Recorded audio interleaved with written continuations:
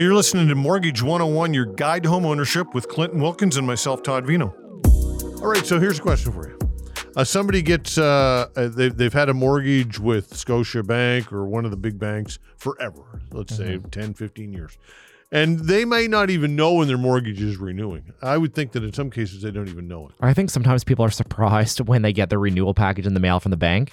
And I think in some cases they never even hear from the branch and they just get the renewal package and they're like, oh, I thought my renewal was next year. I don't know. Right. So if you do nothing with that, the bank will automatically renew it at the rate in which they sent you the mail. They will automatically renew you either into a 6 or 12 month open or closed term, depending on what the lender is. And typically those are very, very, very high, very high rates. And that's it? So it won't be a 5-year renewal? Typically they will renew you either into a 6 month or a 12 month open or closed. Some lenders are gracious enough to put you into an open.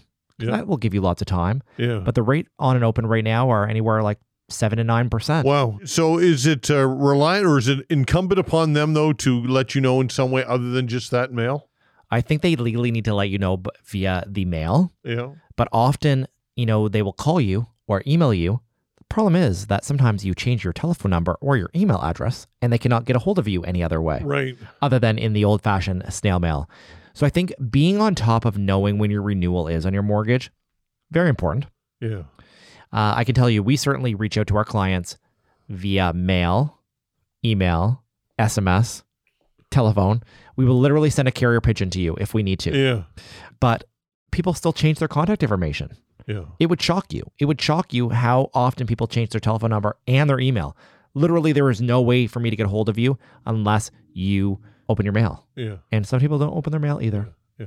I guess the only advantage would be to renew without any type of changes as if you didn't have a job, right? I think, if you've had credit challenges or if you're unemployed, right, sometimes you can't make a change. Right. But even if you've had credit challenges, there's so many lenders that will deal with people that have had challenged credit in the past. Right. And sometimes at renewal, that's the best time to deal with that. Do a refinance, get it cleaned up. But I think at renewal, it's certainly time that you should at least review your situation. One, there is a wide range of where the pricing is in terms of rates. Your existing lender likely is not going to be the lowest in the marketplace. And I'm not saying it's all about price, but price plays a factor. And some lenders are as much as 1% higher than other lenders. Mm-hmm. So I think shopping around, at least calling an unbiased mortgage professional to be like, okay, I got my renewal. This is what they're offering me. I'm saying 9 times out of 10, we can do better. Lenders are typically not the most aggressive on renewal offers. And you would think they would want to give you a very aggressive renewal to retain your business. But it is some friction to change your mortgage over. Like what I said, sometimes it takes 5 hours for me to do this between me updating your application, getting some documents, getting an approval, getting some documents signed. But that 5 hours sometimes can mean $5,000. Yeah. Sometimes it can mean $20,000. It depends on how much the discount is going to be in terms of the rate. And sometimes I change people's setup. Yeah. Sometimes there's home equity lines of credit involved. Sometimes we are doing a refinance. Sometimes we're extending people's amortization. Changes at maturity are free because you're a free agent at that point. So typically making those changes, except for things like maybe an appraisal or registration cost, but you're not paying a penalty to your existing lender to make a change. Right. So it really is important to at least ask the question. Just don't go in blindly and renew. I see it because sometimes people call me after renewal to be like, I renewed with this lender, but I really don't think I should have done this. What can we do? Well, we can do something, but it's going to cost you a couple bucks to do it. Yeah. Right. And if you would have just called me, 4 months prior or 6 months prior, it would have been a lot easier to, help you. Yeah. Some people avoid though. Yeah. A lot of people avoid, and a lot of people are so traditional, like you said, because they've had, I know my parents, for goodness sakes, they were Scotiabank customers forever. That's where they did all their banking. And I'm sure I've said it on the show before. Scotiabank is a great partner of ours, so we're not discounting anything with them. But, the bank lenders overall, their appetite has lessened for mortgages the last 3 years because they've done just so much more volume than they thought they were going to. Right. But not every lender has the same appetite. Some lenders have a much bigger appetite than others. So I think it's just really important to at least ask the question. So if somebody is thinking that they'd like to potentially shop it around, which is a good reason, a good idea, come to somebody like you, there's a lot of things that they can do beforehand in order to expedite the process, speed things up, right? Be prepared. Have your documents together. So have your income documents from the last 2 years together. Yep. Have your mortgage statement.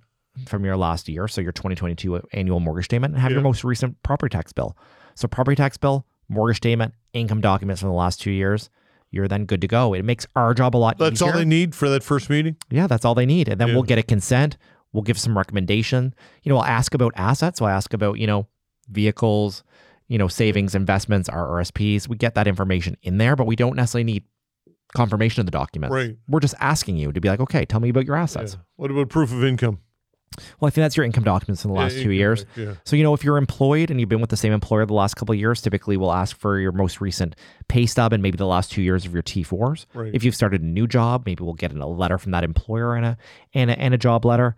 If you're self-employed, we'll get the last 2 years of your tax returns. Everybody's situation is a little bit different, but we send kind of like an initial list, and then it's pick your own adventure depending on like what your situation is. Right. So do you feel confident that once you have somebody pre-approved with that document that you have, that deal will get funded, that underwriting will get funded?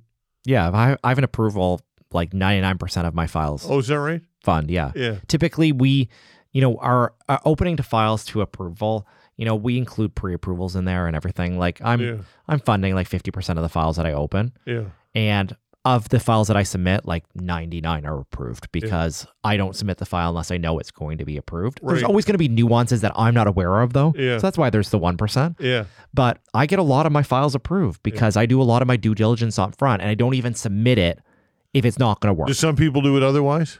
I'm not saying other mortgage brokers do it a different way, but I think different lenders do it different ways. Like some lenders like to throw something at the wall and see if it's going to stick.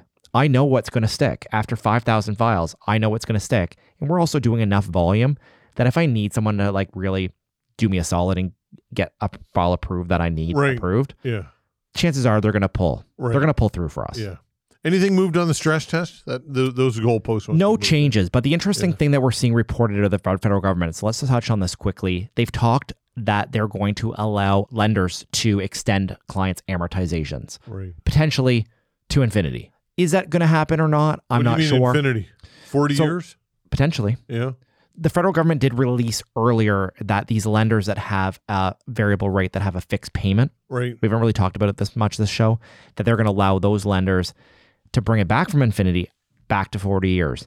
It's really important to think about this at renewal because let's say you had a very, very low variable rate and you had a mortgage payment that did not change and you have not hit your trigger yet, you could be up to like a 99-year, 100-year, 200-year amortization type thing. Yeah. But when that mortgage comes up for renewal, the amortization then maybe need to come back into line. That can be really problematic for people. So I think the federal government and the banks, they're working together to try to keep Canadians in their home. We know homeownership is part of that Canadian dream. And I think, seeking the advice is important. Well, a lot of great information as always, and we've come to a wrap of another show. But before we wrap things up, how do people get a hold of you? Check us out online at teamclinton.ca/radio. Lots of great information. We have hundreds and hundreds of blog posts on there. We have rates on there.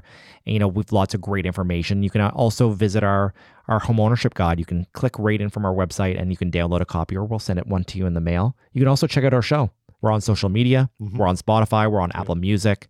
And we're on the City News website. So you can certainly listen to us any which way you want. And you can also read everything we have to say if you don't want to hear us speaking anymore. Always a great pleasure, Clinton. Thank you so much. Thanks for having me, Todd. That's Clinton Wilkins, myself, Todd Vino, Mortgage 101, your guide to home ownership. Thanks for listening. If you've liked what you've heard and you want to learn more, feel free to visit us online at teamclinton.ca.